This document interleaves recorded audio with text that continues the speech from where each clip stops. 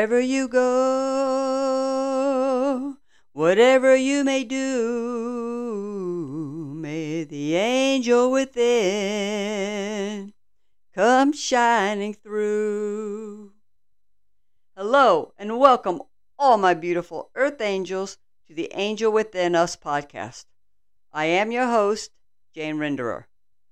Saturday, as I thought I had my topic for this episode, I came across an incident while delivering for FedEx that was so simple yet profound to me that I felt I had to mention it. The county I live and work in has a couple of areas that over many years have basically been taken over by the Hasidic Jewish community.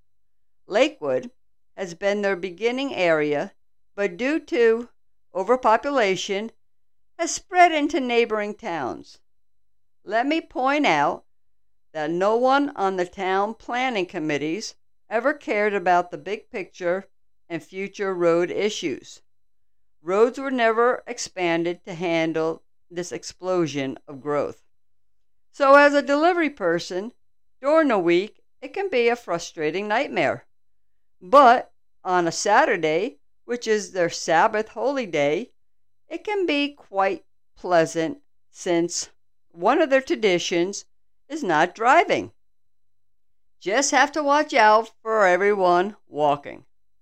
I'm only aware of a few of their traditions, one being they can't sign for or touch a package being delivered. And as I found out, they also can't touch appliances.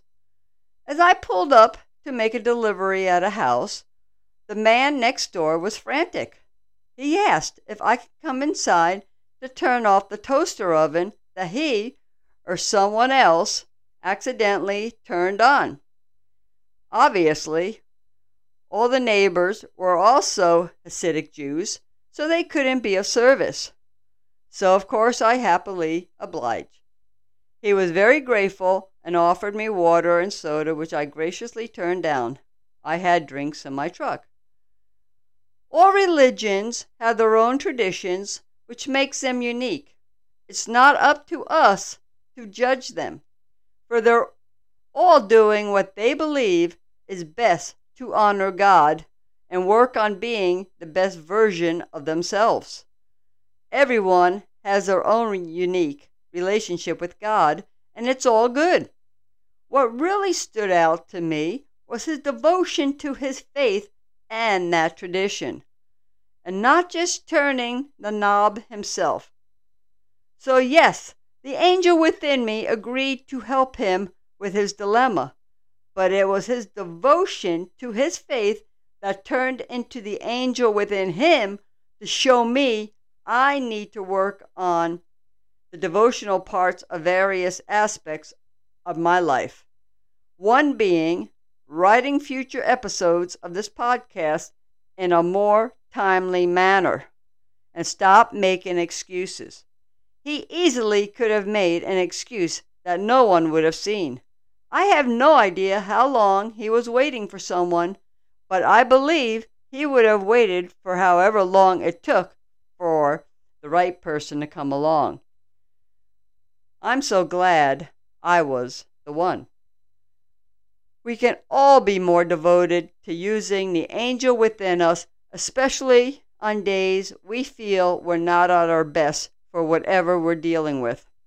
Because when we do, there's an energy shift of love that ripples out.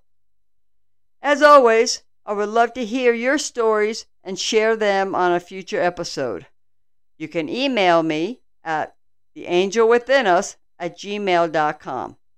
Until next time, keep your angel within us light shining bright on all you meet and keep the ripple effect flowing. And God bless.